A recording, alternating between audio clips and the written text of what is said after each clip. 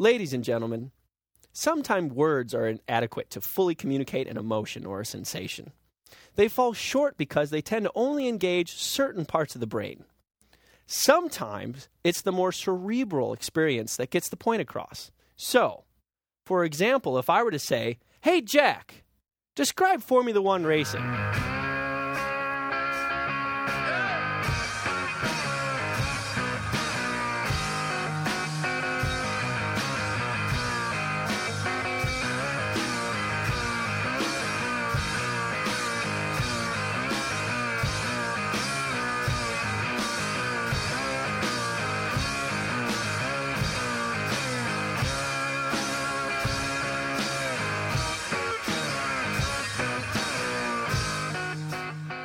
Exactly.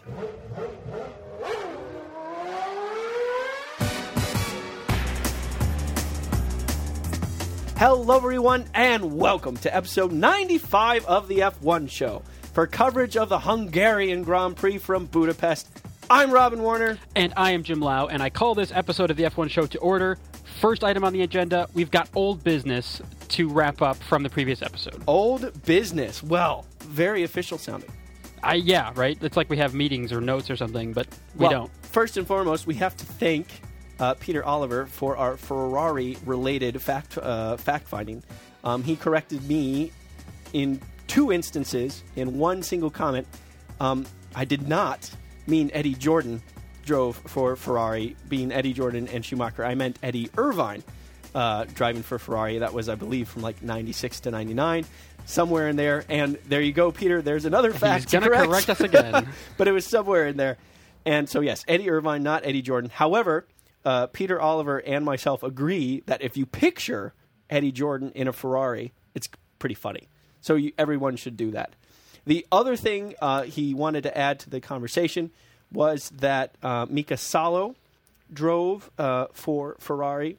Just a little bit, few races, stepping in for Schumacher. And actually, Chris also pointed out that we said Niki Lauda was German, and that we'll find he's Austrian if we were to actually research it a little bit better than it was. And I think, we had known that, but are not very good at mentioning things every once in a while. Yeah, well, that's how it goes. I'm pretty sure what actually happened was he was German at the time of the recording, but then switched nationalities. And by the time Wikipedia got involved. Yeah, we didn't have time to correct the show by the time news got out that he switched to being from German to Austrian.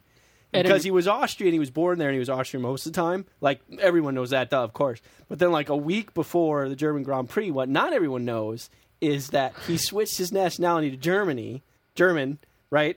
And then we recorded the show, and then he's like, that was a mistake. I really appreciate my Austrian heritage. And he switched it back. Because like him and Schwarzenegger are boys. Are you like running for office or something? This is the most ridiculous political sounding. Yeah, you're right. Non-denial. We just goofed. But thank you to our eagle-eyed fans for pointing those things out. Eagle-eared. That too. Because they didn't really look at anything. They're just listening. Well played. Well played.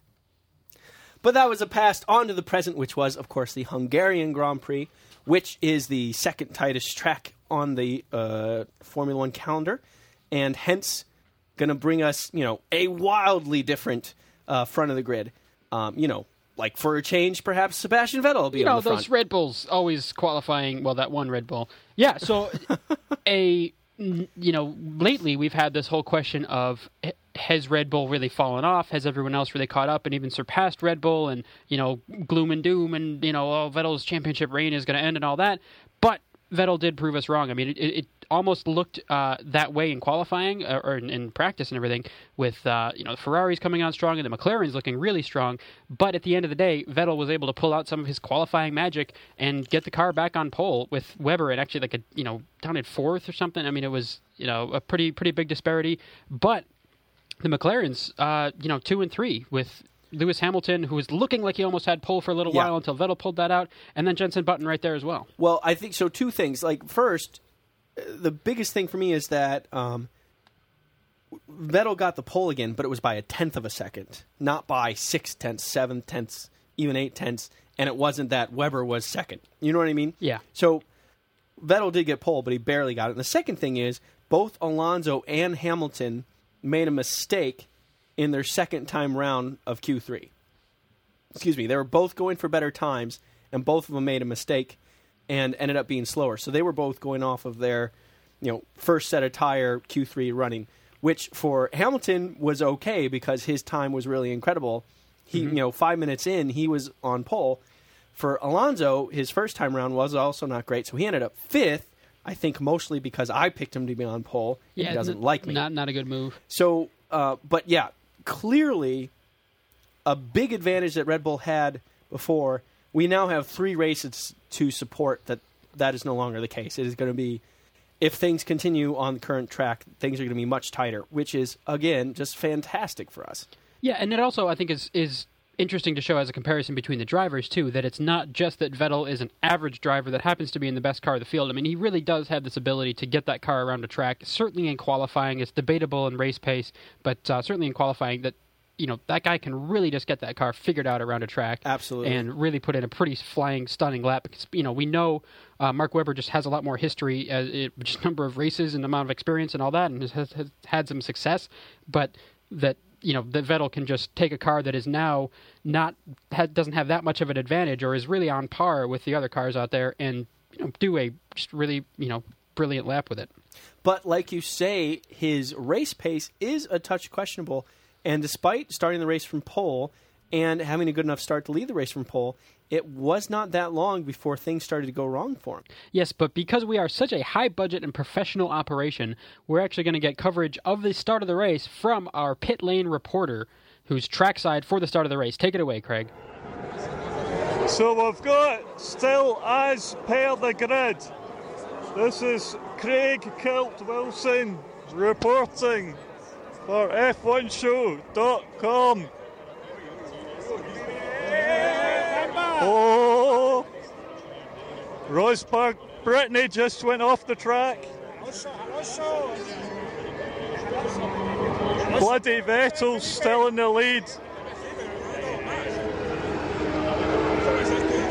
Oh, here they're coming.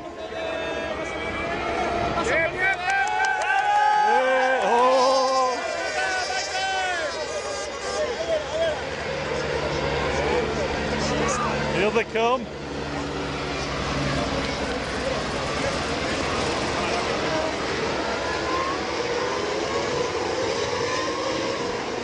So Vettel is in the lead as he comes round the final corner.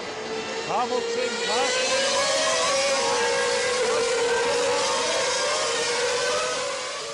Yeah, unfortunately, my Scottish to English translator is broken, so I have no idea what he was talking about. Oh, come on. You know exactly what he said.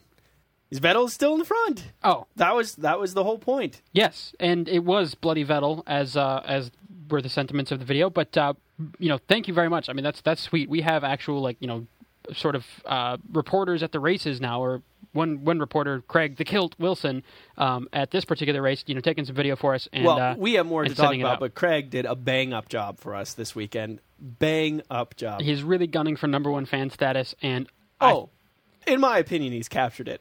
I'm just going to throw it out there. Brilliant stuff. Yes. We'll get there. We still have a race to talk about. Okay, so...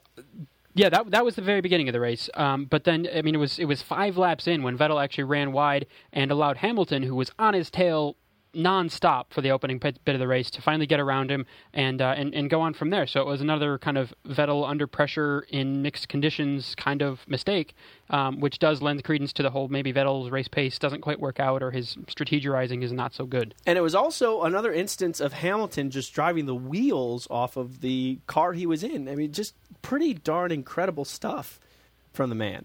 And you cannot overestimate this guy's talent. Yeah, and even, I mean, and funny, I'm the one bringing it up between the two of us, but, Jenson Button being very, very racy with Hamilton right at the very beginning of the race, too. I was a little bit concerned at my end in tears because they were wheel-to-wheel and possibly even touched cars next to each other. No, man, it's a professional outfit at the McLaren shop, man. But those boys get on. They like each other. And even, we'll jump ahead a little bit, Jenson Button said in the interviews that he thought they raced fair. We know from after race reports that Hamilton didn't think there was anything wrong with the way they raced. Jensen didn't think there was anything wrong with the way they raced. They both thought they raced each other clean. We did not hear anyone like Martin Whitmarsh, that dreamy man, on the radios talking about, maintain the gap and blah, blah, blah. We didn't hear any of that.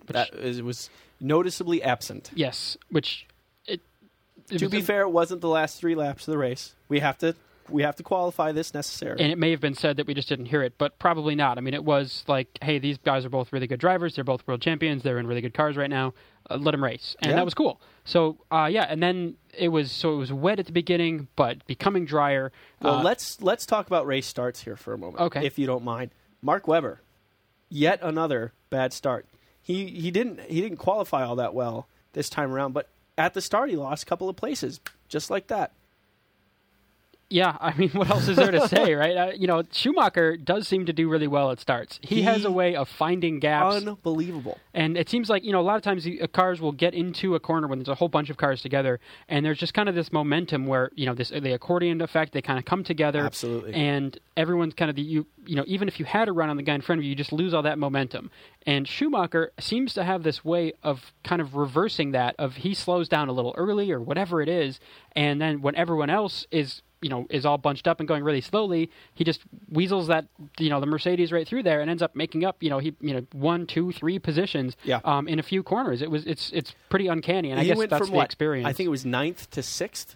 It was something like that right at the beginning of the race, right in the opening first couple of corners.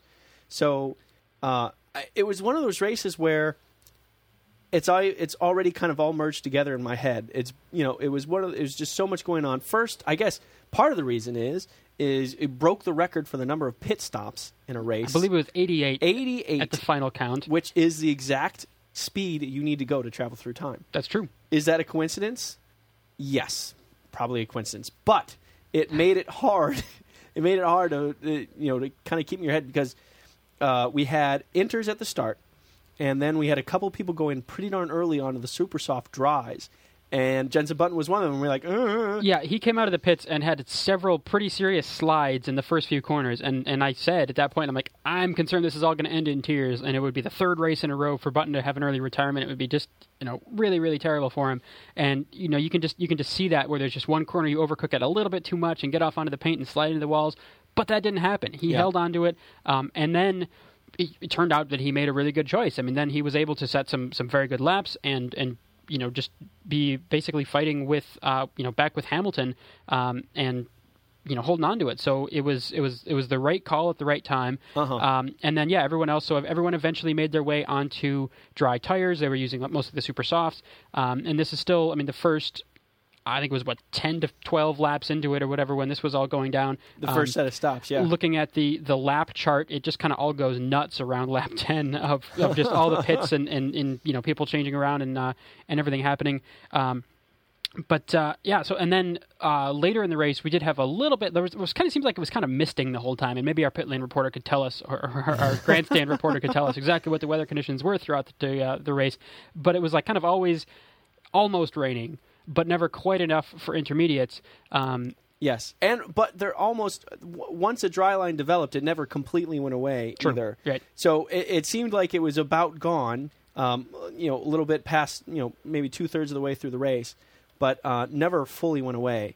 So the one thing that was interesting to me was that, and we saw this pretty early on, Hamilton was the fastest man on the track when the conditions were met. But over a long period, Jensen was a little bit slower, but as Hamilton's tires wore out, Jensen was able to keep going the same speed he was going at the beginning. So Hamilton would pit, get new tires, pull away, and then Jensen would start clawing him back. Hamilton would pit, pull away, Jensen would start clawing him back. And as a result, the two of them ended up being neck and neck a little bit past halfway through the race and started battling each other. Yeah, and they did trade positions a few times, and it was Button in the lead for a while. It was actually Michael Schumacher in the lead for a moment during pit stop rotations. Yes. He later had a gearbox failure and retired. So that's ended his day. But yeah, so it was sort of a tortoise and hare situation with Button and Hamilton, and that's what we've said in the past. It's been sort of cool about the two world champion, really good drivers, and both British at this British team, and it's this whole big deal. And that's what's cool about that is sort of different driving styles, different strategies, and they can work off of each other a little bit and do well. And it's pretty much exactly what we saw today. But for Hamilton's part of it, it was a disappointment at the end of the day. Not tragic because he did end up coming fourth place, but from being in the lead, he worked hard for that fourth place. There's no doubt about it. He earned higher than that, but that's all that came to him for a variety of reasons. So, first of all, he did have a spin that was his own fault. He said, his right front tire was going off. He kind of took a chicane a little bit wrong and just spun around on him. And then he goes to spin his car around and rejoin the track. But Paul di Resta, his Force India, was right there and coming up. So it actually made Paul have to drive virtually off the track, if not completely off the track and back on. Hamilton was later penalized for that, and rightfully so. Yeah, he spun right as di Resta was coming around. He could have easily taken him out if the car didn't spin on just tight enough radius that he was, hoping it would. So it was definitely, in my opinion, it was a justified penalty. Right, and we saw Hamilton, once it did actually pick up rain a little bit more, we saw Hamilton and Button having this pretty epic battle. It was very cool. And then Hamilton came into the pits kind of later than you would have expected to get wet tires, to go back to intermediate tires, and then had to do a few laps, and then it turned out, no, it was actually drying out again. It was no more than 2 laps, I think. And then had to come back into the pits and get go back to dry tires. Then he had to do his drive-through penalty. He pitted 6 times this race, I believe. Yeah, so it was Button's 3. Yeah, so it ended up just being a disastrous day, and so we were concerned, like, oh man, Hamilton had his brilliant moments of driving and did a really good job, but then it all kind of came unraveled. This is going to be one of those where he's mad at the team, and it's going to be all negative, and just kind of one of those like, oh, Hamilton, don't do this. But he didn't do any of that. It was actually very, he had some in his interviews was saying, hey, the spin was my fault, and coming back around in front of di Resta, I didn't see him there, so I apologize to him for any problems, and we had radio communication problems, which is why there was that the miscue or whatever with the inters, the tire choice, but that's racing was the bottom line, was like, it is what it is. And what did he say about Jenson Button? He said the better man won. He said, we were battling together, doing well, and the better man won. He just said, Button had it in the bag today. Just incredible to hear that. So, dun dun dun, Jenson Button won the race, and he did so brilliantly. That was classic Jenson Button. And here's what's so eloquent about it. It was the location of his very first win in 2006. In weird mixed wet, dry conditions. Driving a Honda. That time he came from 14th. This time he came from 3rd. Slightly different situation there. And it was also his 200th Grand Prix start, which is kind of incredible to think about because Jenson Button's my age. In fact, I think he's a couple years younger. So the fact that he's, not in a wheelchair with arthritis, that part isn't mine a miracle. Yeah, you have a hard time getting up off the couch. So no, but seriously, yeah, well, that's for different reasons. Seriously, though, he's not that old. He's almost exactly a month younger than you. Okay. January 19th, 1980. Well, there you have it. As our research team had it. Thank you, Hamilton, the cat. That's our crack research team. And but he's not that old, but he's been around 200 races. It's just kind of an incredible figure because we talk about Barrichello and his 300-plus race starts and all that kind of stuff. When we think about it, Jenson's 2/3 of the way there. Yeah, it's one of those when you sort of take back and look at the numbers. So obviously we know 200 starts, 1 championship win, of course, in 2009. He's got 11 wins, 36 podiums, and 675 career points. And the points don't really mean a whole lot because they change year to year and all that. Yeah. But 7 pole positions, 4 fastest laps. It's compared to some of the Schumacher statistics of just ridiculous run of success when the whole team and car and everything was built around him and that all worked, or even someone like Hamilton who in such a short career had so much success. It's kind of, I guess it's classic Jenson Button, right? It's like just stay in there and keep at it and it'll come to him. And it's working out. So it's cool to see that. I kind of alluded to this in my column I wrote a few weeks back about how he, in his 10 years, he's been developing this skill over time, found his niche, you could say, and just kept developing his strengths, working on his weaknesses, and just become a more and more complete driver. He even said it himself in one of the interviews, kind of reminded us, he didn't have that much time in race cars. He did a lot of go-karting. and he did F3. He did British Formula 3, and then he was at Williams the next year. He started when he was 20. So he definitely was one of those guys that got in the car very young. And so there was a lot to learn yet, even though at the time he was 20, he could drive a Formula 1 car fast around the lap. But, between that and knowing the strategy to win a race, especially in mixed conditions, I mean, that's, there's two completely different skill sets we're talking about. So, and it has to be said that, Jenson hasn't always been in competitive equipment compared to Lewis Hamilton. But again, how do you get in competitive equipment? You show really well at the beginning. So, it kind of, it all depends on your perspective, right? And kind of besides all that, you just have to respect that is such a neat way to celebrate a milestone. Yeah, and you don't have that polarization from people like Michael Schumacher, where people either adore him, especially from his Ferrari days, and, he's the best driver ever, and it's just incredible. And they're like, yeah, but then, some of his moves is really, for lack of a better way of putting, kind of an ass, or just goes too far. Sure.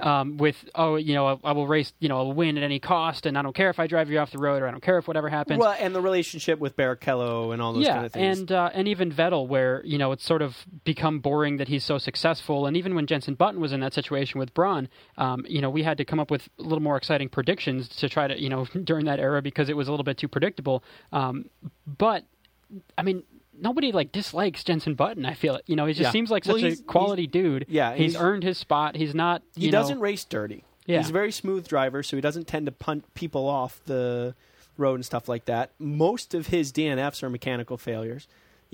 It's not his style to be brash or to be, getting in the mix of things when it's unnecessary. For those type of things, you think Alonso, you think Hamilton, you think Schumacher, you think those kind of names. Button's just not one of those guys. Yeah, and one of my favorite sort of things I learned about him from this weekend was in an interview where he said, talking about his crash in Monaco, which was, a lot like Sergio Perez's crash this past year. Yeah. And, he had this big, heavy crash, and he was sort of still, and it wasn't new. I mean, he'd been in, 5 years or something at that point in F1. But he had this big crash, and he, turned out to be okay. And his takeaway from that was, wow, these cars are really safe.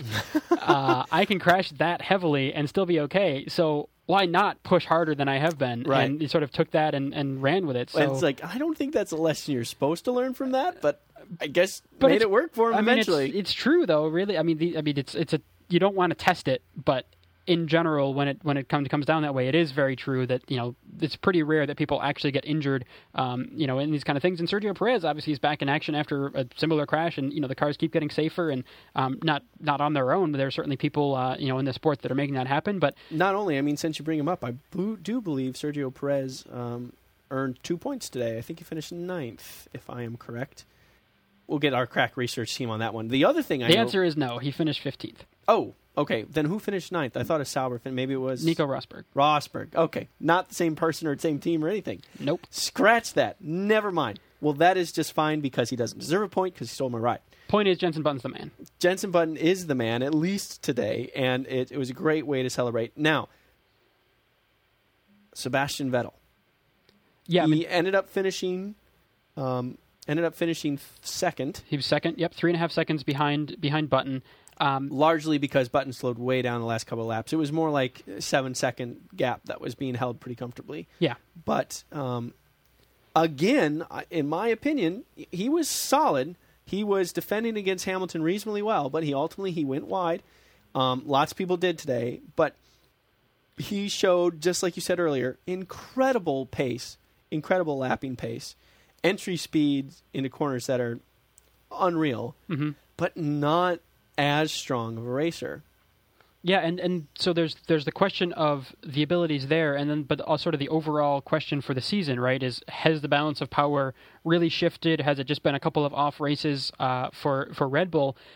And last week I was sort of not thinking, thinking things hadn't changed that much. I mean, I don't want to look into one race result or maybe even 2 race results and try to think that's a whole trend. But with 3 races going down like this, I mean, I'm really starting to come around. I think thinking that Red Bull has lost the advantage. I mean, it's when you look at the point standings, he's got such a comfortable lead. When you think about there's not just one guy who's challenging Vettel in the championship. There's now. a big battle for second best. Right. And it's sometimes Alonso, sometimes Hamilton, sometimes Button, and that's perfect for Vettel. And sometimes Webber. Yeah. I mean, Webber is still second in the championship. Exactly. Lest we forget. Yes. It's close, but he is still second. And winner of the British Grand Prix. No. Didn't he win one? No. He didn't? I thought he did. Or was he just on pole? I thought he won one. Maybe he didn't. Boy. No, not this year. Alonso. He was on pole in Germany. That must have been what I was thinking. Out qualified, yeah, but no wins for he's Webber. had a couple of poles. Yeah, because you remember when Webber's in the lead, Vettel finds a way to get around, and it's usually the team pushes the button that's like, oh, let me just disable DRS or KERS or TERS or something on Vettel's car and let Vettel around. So so I mean it's perfect for him because the guy that's behind him, behind him being Webber, is his teammate, and for various reasons, as discussed before, unlikely to have lots of solid results above Vettel's. And behind that, it could be one of three different dudes. So, I think championship-wise, Vettel is in such a good situation that it almost doesn't. I won't say it doesn't matter what the form is, but he's so good to get the car on front and good enough to keep it there to get solid results. We'll say this again. We'll say it every time we bring this up. He's not a bad racer. We're not saying, whoa, Vettel's no good at racing. He's very capable. It's just that he doesn't surpass the other drivers as much. He has a very unique ability to drive a car extremely fast in a single flying lap. That ability isn't quite as unique when it comes to actual race pace. And that's what we're trying to get about. In terms of racecraft, there's other people that might be a little bit stronger. He's not bad at it by any means, and he's still very strong. And you're right. I mean, he's got a huge lead. He mathematically knocked out 13 drivers, 14 drivers this race weekend. I mean, we kind of knew, Kamui Kobayashi wasn't going to come and win the championship. But still, just the fact that it's, we've got... We're not much past halfway. 8 races to go, and that people are starting to get knocked out at this point. And then even the Constructors' Championship is over 100 points swing from first to second and all that. But I don't think you can argue with the facts. I mean, it's out of the last 5 races, Sebastian Vettel has won 1, whereas out of the first 6, he won 5 races. Right. So unless those numbers were a little bit screwball the way I said that, I mean, definitely something has changed. For a variety of reasons. There's been some crazy races, there's been some crazy situations, but at the end of the day, I mean, they're not winning nearly like what they used to be. So, I do think the rest of the field has caught up, but that at the end of the day, because it's, 3 different other drivers that are in contention for unseating him, that, championship-wise, he's still probably doing very, very well. And it's very similar to the situation in Braun in 2009. They had a very clear, very distinct advantage at the beginning, capitalized on it, and then right around the British Grand Prix, it started to go downhill. Yeah, and Rubens Barrichello had some strong races later in the season, but Jenson Button had all his wins at the beginning. Yeah, and but then just kept consistent, stayed in front, stayed clean, and brought the championship home. His lead was tightening up, but again, similar to what we have now. There was different people in second, and that helped him out, and he ended up clinching it a race before the end. So Vettel, certainly, it's not guaranteed to be his. If Ferrari and McLaren keep continuing to find pace and become faster, even in qualifying trim, Red Bull could have a problem, but the chances are that he's in a very, very comfortable position. And I guess probably the best we could hope for, right, is that it comes down like it has somehow... it's kind of crazy that it has, the last 3 years of the championship come down to be as close as it can possibly be. Yes. Where it's not even down to points, but down to wins and down to second places and third places. I mean, it's been... We had 3 people very solidly in chances to get the championship at the last race last year. Yeah, and it's not like it's, clinched 3 races before the end or anything like that. So that's basically, as fans and as for F1 as the sport, I mean, probably the best outcome is that Vettel doesn't drop out entirely or have any, major issues, but that people keep cracking away at his lead so that it comes down to the last race, essentially. Yeah. And, having a thrilling finale in Brazil to finish it all up. Again, and Vettel isn't making massive mistakes. he's making minor mistakes and he's sliding wide off the road and losing a position. He's not sliding into the wall. Yeah. So far his bad days have been finishing 4th in Germany and finishing 2nd in Hungary and a couple other seconds early in the year, right? So yeah, if those are your bad days, he's doing a phenomenal job overall. And so when they had a clear advantage, he totally capitalized on it. If that advantage is gone for the rest of the season, he's in excellent position to just continue to work hard but steady and be fine. Mark Webber, on the other hand, his performance, and I talked about this in a column a little recently, is just not quite consistent enough. When he's good, when he's really switched on and in the zone, and any other phrase you can think of that's overused, cliche. Yeah. When he's doing those things, he's fantastic and outqualifies Vettel every once in a while. Yeah. But he's not. He can't seem to do that consistently enough. And the one thing he is very consistent at are the terrible starts. Yeah, and even like in qualifying today, or yesterday, they were like, oh, the gap back to Webber, it was a bit of a mystery. There wasn't like, oh, this is what happened. I mean, there were some questions about KERS on the car, and it, somehow it didn't work on Webber's car, but it did on Vettel's. But then during qualifying, oh yeah, KERS is working again and all that. But still, there's a pretty big disparity in the difference, and it's just kind of what's different. We don't know. I wish I had the same pace as Vettel, and it's not. So yeah, Mark Webber's bad days are like, I'm quite a bit slower, and we don't really know why. And then I lost a bunch of positions at the start, and I'm a pretty fairly distant second in the championship. And I'm not sure, I guess, I don't think it's realistic to expect much different, though, which is sort of unfortunate to say, but it's going to take something from Webber to make it more consistent.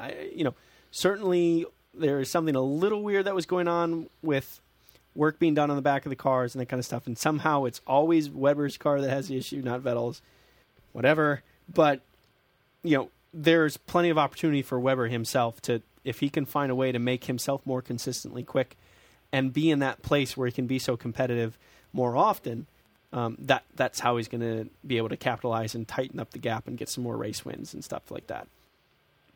So the other thing that was really interesting to me is Ferrari's pace. And when we say Ferrari's pace, we're pretty much talking about Alonso. Mm-hmm. So here's the thing.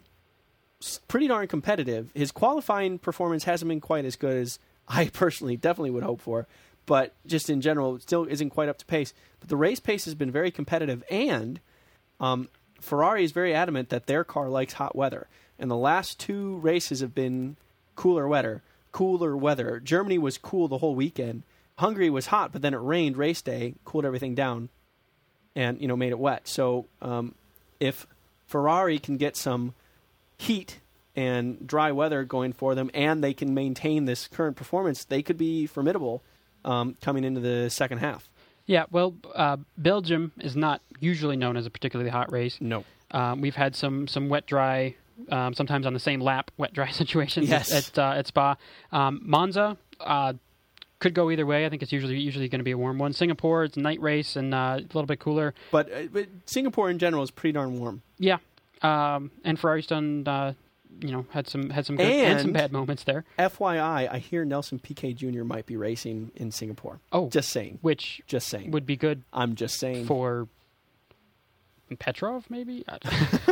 Anyway, and then Japan and Korea. Who knows? India. My sense is that's hot, but I don't know this time of year or that time of year. That'll be October. But anyway. Ferrari does seem to have taken a step forward. I mean, when they said that at Silverstone, they said it's hard to tell because we've got, because of the weird weather and all that slowing us down. When they said they'd taken a legitimate step forward, I think that's true. And that, Ferrari / Alonso has, has become a contender again. I do want to mention, a good day for STR, Scuderia Toro Rosso, that they had a double points finish with 8th for Sebastian Buemi and 10th for Jaime Alguersuari. So that's a great result for them. But man, every time I see or sort of take stock of where are the Williams in this, it's just sad. I mean, Rubens Barrichello for 13th, Pastor Maldonado in 16th. I mean, every once in a while they'll have a good qualifying running, maybe make it into Q3, but it just. never comes together for the them. races almost never pan out. They are 9th in the Constructors' Championship. The only people they are beating are the 3 new teams, which have 0 points, and Williams has 4 points. Yeah, it's just kind of, I mean... And it's Rubens, and it's and Williams is like the Jenson Button of racing teams. You know what I mean? Like, well, maybe not. But for me, they are. They're just, you can't not like them. They're the independent team that just keeps on going, and they have all this past glory that they're trying to get back, and, they just have, 2 extremely passionate people running the place in Patrick Head and Frank Williams. And you really just want to see them do well. But, I've read articles about them, and they also kind of have some territorial issues, some bullish issues where they don't necessarily hold on to their drivers longer term. One of the reasons I read that Adrian Newey left Williams is because Newey wanted ownership stake in the team to be more connected to the Williams team, and they turned him down. And clearly...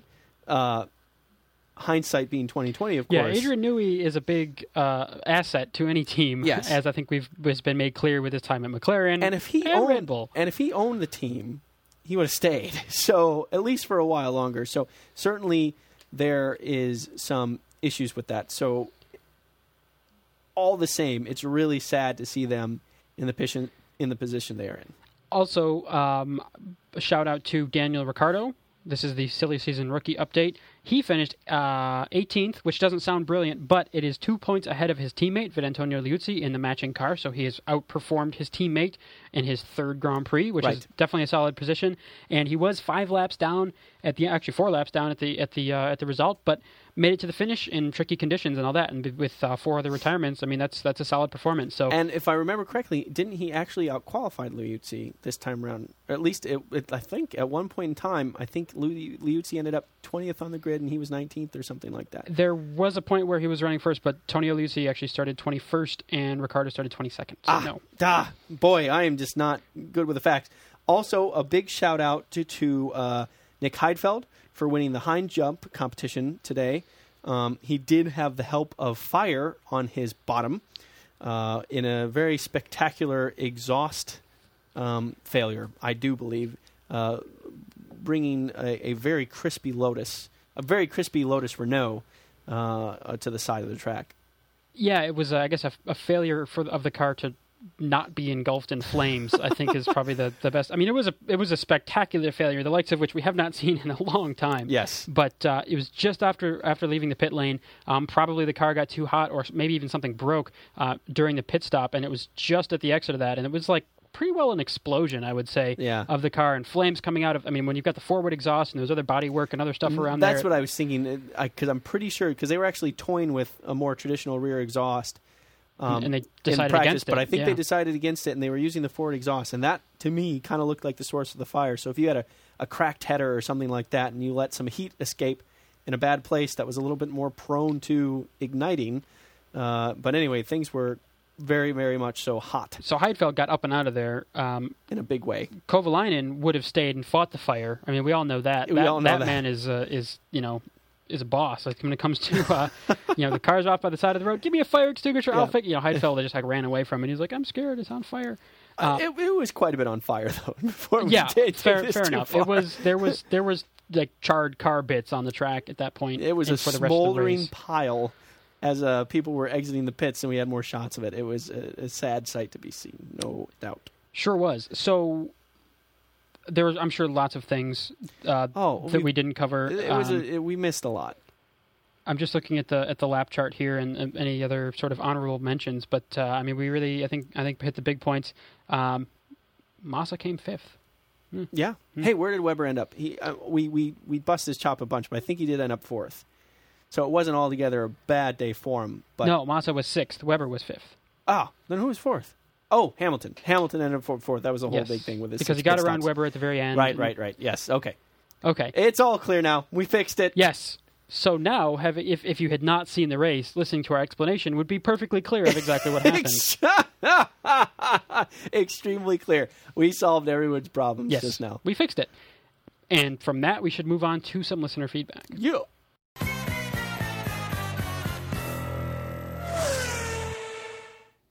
So it is listener feedback time. But first, we need to bring everyone up to speed on the latest news from the battlefield. I did bring my uniform this time. Let's do this! Yes. So those listeners who listened to the previous show will know that we are at war. Big time. Sort of. I got my musket. I got my virtual musket in my left hand because I am left-handed. I'm assuming you want to hold it in your dominant hand, right?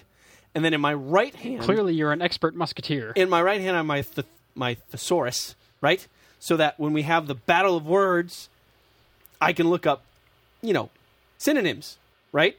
And have more... Wow, you're really going nuts with the battle analogy. Okay, more effervescent let's phrases. Move. Yes. And then the musket, okay. Just in case. No, we're done. Okay, so we mentioned that Merkin Muffley sort of came out of left field with us on Twitter and mentioned which actually isn't his real name, thankfully.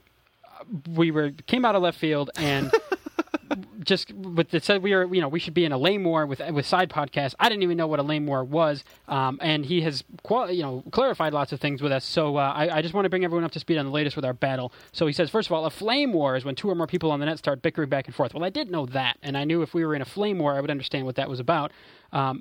But it tends to get very heated and results in childish name-calling. I didn't know what a flame war was. And drags on and on until everyone else on the forum tells those involved to shut up and knock it off. So, yeah, typical flame war. But why would we want to do that? Well, there is another F1 podcast, and that's the name of the show is Another F1 Podcast. Right. Hosted by a pair of British comedians, started a tongue-in-cheek audio flame war with side podcasts, but it died quickly because neither had anything bad to say about the other, which was funny in and of itself, and they ended up calling it a lame war. So, inadvertently, we did the same thing of turning what could have been an epic flame war into a lame war because which was actually what was requested of us. Yeah. So if you think about it, we actually honored the request without even being aware of it. I think it was like doubly reverse psychology or something to that effect. Merkley Muffinry is a frickin' spy double agent guy. I think possibly triple agent. So the one thing, so Another F1 Podcast, if it's a pair of comedians pretending to do an F1 podcast, I think maybe making fun of us though. If you think about it. Because they're probably poking fun at don't these people just sit and they talk about F1 and they're such big nerds. But that's what we do. That is what we do. Shoot. Moving on. But as a side podcast listener, he says that was the first he'd heard of, quote-unquote, Another F1 Podcast, which turns out to be a funny show, so it worked and it was cross-promotion, and that was cool. And so he was half-jokingly suggesting we do something similar. Of course, there's no half-joking at the F1 show. It is all business. Right. Clearly. And so he was being sarcastic, but I think it actually worked out that he took it together. I did read the note. I do believe he said that he had not gotten a lot of sleep the night before. We know how that goes. And we know how that goes. So, and then finally, we need to add the final. Please describe his name for us. Okay, so President Merkin Muffley is a character in Stanley Kubrick's Dr. Strangelove, or How I Learned to Stop Worrying and Love the Bomb, which is a brilliant movie, and I haven't seen it in long enough. It's been so long since I've seen it that I forgot that was the name from that. So I'm glad that since you made fun of his name, that's not his real name, because I would have felt bad if he said, no, that's my name, and we were like, oh yeah, we made fun of you for that. Right, but I tend to be. It's one of those things, like if you're Jewish, you can make fun of Jewish things. If you're black, you can make fun of black things, you know what I mean? I can make fun of people with crappy names, because my name's Robin, and in the States, that's not a great name to have. And you're a dude. And I'm a guy. Yeah. Most people think. I have an identical twin, and see, one of my chromosomes was dropped, and my identical twin is a girl, technically. I was not listening to that last comment, and I think I'm better off for it. No. So just to finish up this... but I wanted to say more about twins. Yeah, no, you're not allowed to. He says, he watches F1, and he's another American. He's in L.A., and he says, you often have the same discussions as we have after the race. So not to put ourselves out of business, but in that case, does he need to listen to our show? If he has the same discussions, he could just have the same discussion. I think what he was trying to say was... Get some snappy music involved, and he's pretty much there. He listens to us and then regurgitates those. That's what I thought. He must sound brilliant to That's his friends. That's what I'm saying. Yeah. And I wonder if he does both parts. Ooh. In stereo. That would be amazing. So I actually do want to close out this whole identical twins thing. It actually happened to come up, and I kind of re-researched what it was talking about. So basically, in very rare instances, there is a time when you can have identical twins appear to be two different sexes. What happens is sometimes the Y chromosome drops after the one egg splits. and it becomes an X naught chromosome, and it's actually called Turner's disease or something like that, and it's extremely rare. But basically, in terms that we can understand them, one is a boy and one is a girl. So that will be the end of discussing the differences between identical twins from here on, I promise. But I did want to close that out. That I was right, that it was technically possible, rare, albeit rare, that you can have identical twins that are different sexes. Sean Scanlon writes on the F1 Show Facebook page that as an F1 fan, he is deeply offended by the news that there's this, and this is going to make a lot of sense to our English listeners and maybe not so much to the rest, that there's this whole deal with BBC Sport, who of course does F1 coverage right now and is the public broadcaster, and everybody gets BBC in the UK. And then there's Sky, which I guess is a satellite broadcaster. They've announced this deal because BBC couldn't afford to pay all the money that Bernie Ecclestone wants to have all the races on free-to-air television. Right. And now Sky is going to have to carry some, which of course everyone would love for F1 to be available freely to every citizen in the country or everyone who wants to watch it on TV and not have to pay any fees or whatever. Did you hear that they might have to have commercials? Right. Well, Sky, being commercial programming, would potentially have to have commercials, and even that. So it's kind of a weird deal. But basically, BBC has kept the rights to. And they're going to broadcast most of the races, and then some of them are going to have to be on Sky. So it's like a deal between BBC and Sky. It's not really changing the deal with F1. But people were really up in arms because they're like, oh, if it's on Sky, first of all, people have to pay to get it. Second of all, maybe they'll do commercials, and that would just be the worst thing ever, and it would ruin the sport. And to put a little bit of American perspective on that... Quit whining. Yeah. We pay for cable, we get commercials. Right. So it's not even very good. So here in the U.S., F1 is covered by Speed Channel, which is on cable and not even always on the most basic package of cable channels. And God bless them for it. I mean, if it weren't for them, we might not have it, period. Right, which is ludicrous because of the sort of popularity and the amazingness of the sport and how it does worldwide. The fact that we don't get any World Rally coverage at all on TV. Like we have to go online or just read about it and whatever. So anyway, yes, we do get F1, and thank you for Speed to doing that. But that's the deal that's been negotiated or whatever. So we have to pay for cable to get it. We don't get anything here without commercials. I mean. No. One program a year, maybe specially sponsored by Ford with limited commercial interruptions. Right. But then all the cars in it are Fords, and they're talking about Fords during the show. So the only thing kind of ruins the whole that thing. Is commercial free is presidential interruptions to regular programming for a speech or whatever. That is as close as we get. And President Obama, very rarely discusses Formula One. Right, but then he'll, in the middle of a speech, drink a Pepsi or whatever. He's holding the can up to the camera. And by the way, look at that smudge. I'm just going to pull out my Windex, the quality product. Blah blah blah. No, yeah. So and then we do have a few races, usually 4 every year, right in the summer. And we just thankfully ended that spree. That are broadcast on Fox, which is Speed Channel's parent company. That is a network that goes out over the air. Everybody gets it. We call that the dark times. Right. I mean, so the times that it's covered there is tape delayed always. It either starts at noon or 1 p.m., which is 5 hours after the race has already happened. And furthermore, it depends on your local Fox affiliate. Whenever they want to play it in case there's a regional sports match that they think is more important. And because it's Fox and it's primetime programming and blah, blah, blah, they don't, there's... It's 2 hours of coverage total. There's little to no pre-race. There's little to no interviews. You'll get one, if you're lucky, you'll get the first sort of paragraph of the answer from the winner of the race. You don't even hear the question. Nope. And you don't hear anything from second or third place guys. You don't really see the podium. It's just like... it's a mess of coverage, basically. And because it's on the national network TV that they figure everyone gets... They dumb it down. They figure everyone in America who's just happened to be stumbling around TV and found themselves on Fox and is looking at these weird cars that don't have fenders, they basically pander to that market and talk about every single race, talk about, oh, isn't it amazing that they can change all these tires in just a few seconds? And, wow, look at the downforce, and this car could drive upside down at any speed over 60 miles an hour. Yes. And we get just the most... inane coverage, even though it's the guys that do a better job of coverage on Speed. I think they're told to dumb it down. So to finish the rant, it could be a whole lot worse. It is a whole lot worse here, and not that we wish that for anyone else, right? But I guess be thankful for the coverage that you do have, absolutely, and that. Yes, not all of it will be on free to air, but those who want to watch F1 will watch it. There are always ways. Guess how many pit walks we get? Goose egg. Yeah, none. Yeah. Although the pit walks were a little awkward sometimes with Peter Windsor. There were some weird ones. No. I'm talking. Well, okay, pit walks. I'm sorry. I meant the racetrack walks in the morning, where they walk the track. Don't they do that on the BBC? I don't know. Did I just make something up? I don't know. Thought they did. Maybe. I've seen it on YouTube where David Coulthard will walk with Jensen Button or something like that, and they interview him. They talk about the track, and they walk around the track together. Oh, I was thinking grid walks. So you're talking track walk. Yeah, I'm talking about track walks. Whatever. Right? Yeah. Anyway, I mean, yeah, the level of cover. I mean, like for example, sorry, I'm cutting you off here. Speed coverage. They have a former driver to give you the driver's perspective. He drove in the 60s. Yeah, it's not, Martin Brundle or even David Coulthard, recently retired, still on Red Bull payroll, whatever. Anyway, there's a lot we can say about it, but not very much of it is good. So David Hobbs is great. So is Bob Varsha.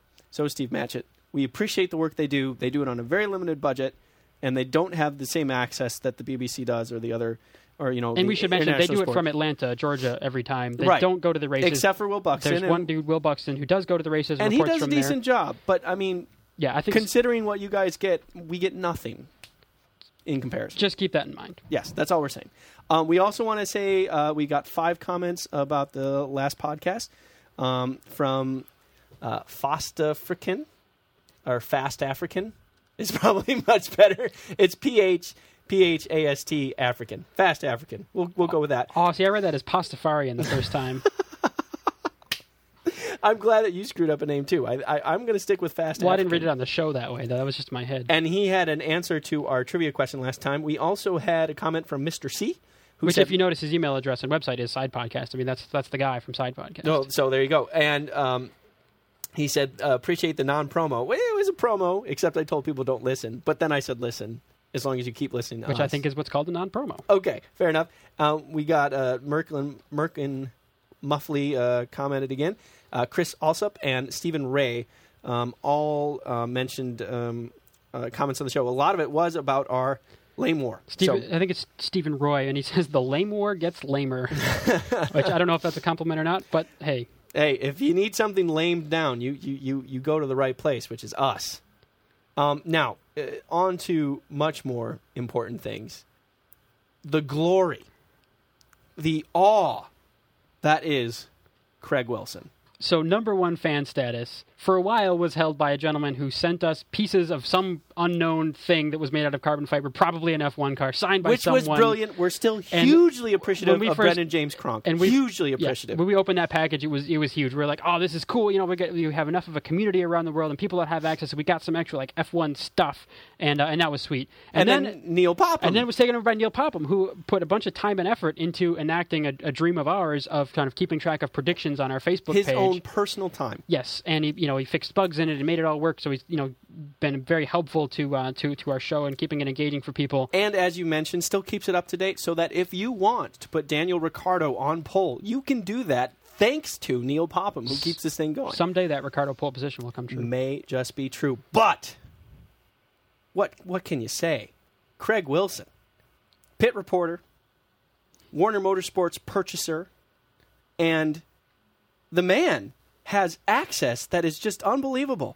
Let's discuss the photos that we have on our Facebook page, on the F1 Show Facebook page.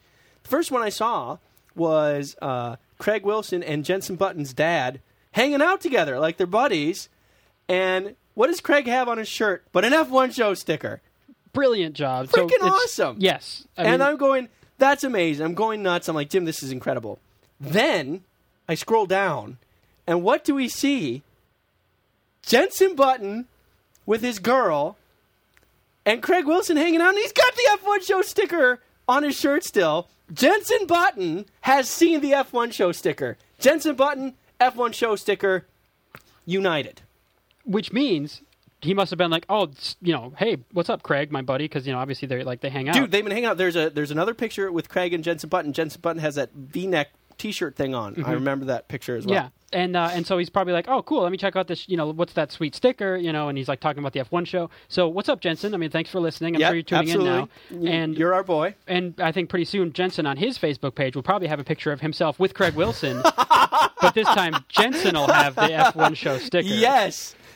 Well, if I get a Warner Motorsports order for like 3,000 F1 Show stickers and it's like J-Butt or something like that, then I'll know. You know what I mean? which would be brilliant. But I mean that's cool because it's very incredibly cool. It's gratifying for us to absolutely. see, our little project, this little goofball, like we should do a podcast, random show, and then like we should make stickers, and we, just kind of growing over time to see. How did this thing start? It started with your MacBook camera, EyeSight camera, and us on the couch. Pointing at us on the couch, having some incredibly stupid conversation about something or other. And we're like, yeah, this could work. And now we do a radio show, which is us saying incredibly stupid things about F1. But it all comes together, and we've, it's just really cool to see the community. And where does this picture come from? This comes from when Jenson Button got his 200th race start, 11th race win, site of his first race win, F1 show sticker. It's all going to stick in his mind. This is big.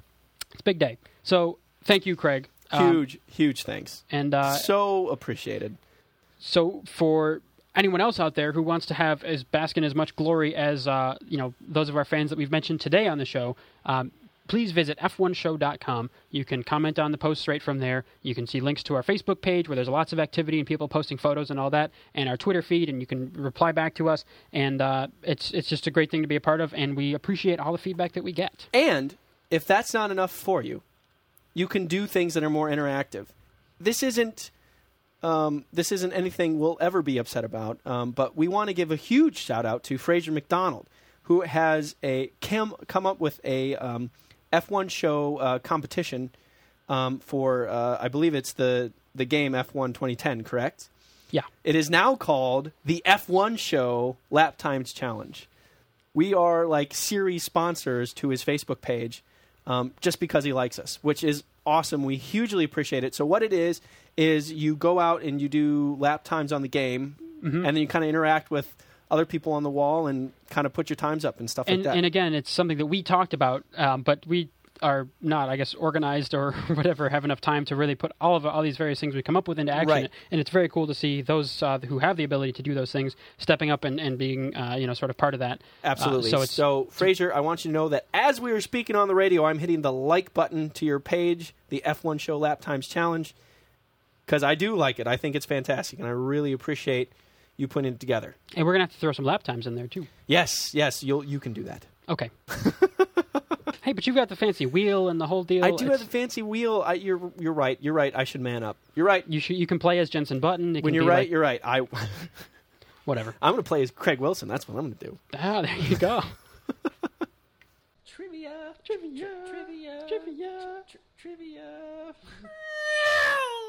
Yes. Okay, now it is time for trivia. And once again, thank you to Mr. Tony Bird for supplying us a question, which we said last week, and it was as follows. 2 unrelated drivers with the same surname won the championship in consecutive years. Which drivers and which years? And we had a couple of guesses, and no one got the answer completely right because no one put both the drivers and the years. We had a couple people that put down the drivers, and they were correct about the drivers, but didn't mention the years. The years were 1961 and 1962. Phil Hill won the Formula One Drivers' World Championship in 1961, and Graham Hill, father of Damon Hill, won the championship in 1962. Hill, 61-62. There you have it.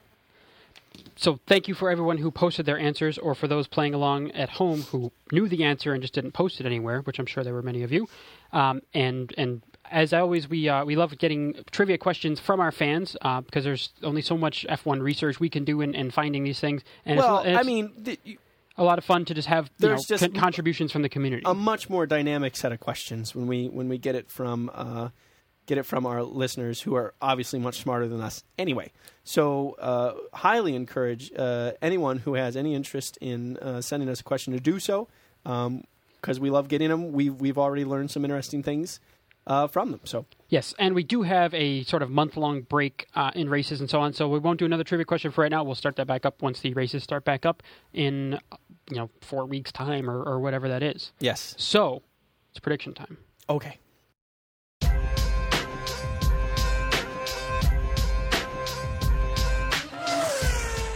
So once again, it is time for predictions and to see how accurately we can predict the future.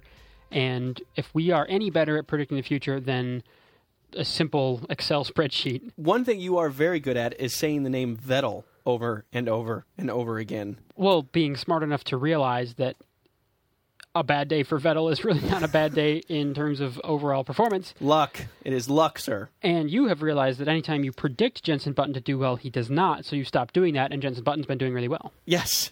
And both times that I've predicted Alonso, it has gone, I guess you could say, so-so. Which was the case this last time. I did predict Alonso on pole and Alonso to win the race. He qualified 5th.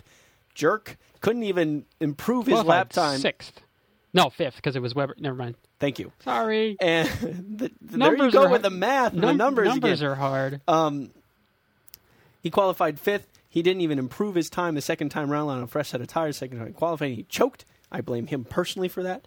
But he did manage to put it together a little bit, get on the podium for the race. So 3rd wasn't too bad. I ended up with 6 points. You, on the other hand, with the Vettel prediction, Vettel was on pole, so you're correct about that, and finished 2nd, so you collected 1 point total. And here is the interesting thing. The stat model had Webber-Hamilton. Webber qualified 6th, and Hamilton only finished 4th. So the stat model collected 8 points this time around, which doesn't sound like a high number for a lot of us, but for the statistical model, that is quite high. So both you and I gained on the statistical model. You by quite a bit this time around. So the rundown for those of us who predict on the F1 Show Facebook page, still James Payne. Solid performance there, man. He's still in number 1 with only 19 points. Then the statistical model with 24 points. I'm actually in 3rd place with 10 points more than that. And then our boy Craig the Kilt Wilson. And then for 5th place, it's Bodhi Tuladar, and you are tied, Robin, with 50 points. You're going down. You're going down, Bodhi. A tie for 5th.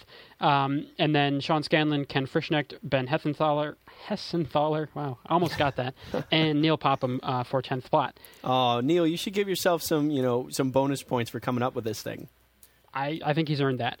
But that's all the past. This time we have to predict 4 weeks into the future. We've got the summer break. We've got car enhancements. We've got all kinds of things that could be happening between now and Spa-Francorchamps. And we have no idea what the weather's going to be. No one does at Spa, really. I think it's a lot like this past weekend. But we are bold individuals. Yes. Not scared to go out into the frontier of nothingness in terms of knowledge. We are going to go for it. And clearly, Mark Hamilton. No. Oh, no, that's fine with me. No. Let's put it down. Lewis. My boy Lewis is doing it. I know Button had a good weekend, and we obviously respect Button, but I don't think he's going to repeat this performance, and he's not really a pole position kind of guy. No, that's fair. But his teammate Mark / Lewis Hamilton, Lewis Hamilton, I think is going to have a stellar weekend. So he's going to be on pole position this weekend. Yes, and he's going to go on to win the race. Oh my goodness, is he really? That's going to be Vettel, though. Oh, boy. Shoot. No, I don't want to do the safe bet that have the Vettel thing all the time. And I think that Lewis Hamilton is going to continue to do well. Guess what? I do want to do the safe bet because I'm sick and tired of watching Vettel own everything, and when he does poorly, to still do really well when he's doing poorly. This was a bad race for him, and he was on pole and finished 2nd. Yeah. So here's the thing. It's Spa. I think the track is going to suit the Red Bulls very well. We had a discussion about how Ferrari likes the hot weather. Alonso has said so over and over again. Spa isn't known for necessarily being a hot race or a dry race. So I think that kind of cuts the Ferraris out. So I kind of agree with you that in my mind, with 4 weeks, at this point in time, I would bet it's kind of a Red Bull McLaren fight in a law of averages sense. So I pick McLaren, you pick Red Bull, and we'll see what happens. Exactly. And I think this track, being what it is going to suit the Red Bull very well. I don't think Adrian Newey is going to sit on his laurels. I think even while he's on holiday, he's going to be stewing and thinking about every last little inch of this car. He's going to come up with something brilliant. As much as is allowed by the rules, where you're not allowed to think about the car. Right. Or work on it. But you're not allowed to work on it, but that's my point. That's why I said think about it. I think Adrian Newey is going to be tinkering with a little notepad because Nick Wirth needs computer fluid dynamics. Adrian Newey needs pencil and pad of paper. And we know which one is the higher technology at the moment. So I'm saying Vettel. That's what I'm saying. Because I actually don't know whether it's going to be Vettel or not, but I just know that if I put Vettel, I should do okay. That's like the damage limitation Exactly. prediction. No, but genuinely, Unless on holiday Sebastian Vettel goes snowmobiling and somehow hurts himself and then he can't be in the car, and then all of a sudden they bring Ricciardo in and then and Vettel's nowhere to be found. Exactly. No, I think it's. Here's what I think. I think that Spa could be a place where Weber turns it up again. But Vettel has been so strong with qualifying, and that is the one trick that he seems to be just nearly untouchable with. So I actually really do believe Vettel has a chance to do very well, and I do really believe that the Red Bull car is going to be suited well for the track. So I'm going to stick with that. Cool. We will be back in action in time for the next race, which is way in the future. But keep your podcatcher tuned to f1show.com/podcast in case anything cool comes down the feed in the meantime.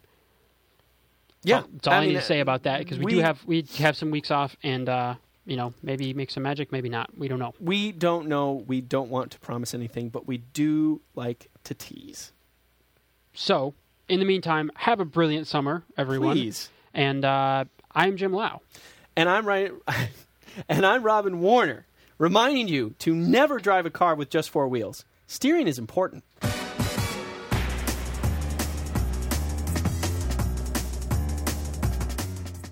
The F1 Show is brought to you by Jim Lau and Robin Warner. Super special thanks to pit reporter Craig Kilt Wilson. Goulash and paprikash taste a lot like pizza. The F1 Show logo is designed by Genuine Forma, a cutting-edge graphic design company. Check them out at genuineforma.com. Today's intro music was Little Bird by White Stripes. Thanks as always to Bio Bonsai for use of their song Inspector B for our main theme music. And finally, thank you to all our listeners for cheering us on. You're like a rainbow on a cloud of starbursts sucking on the teat of awesome.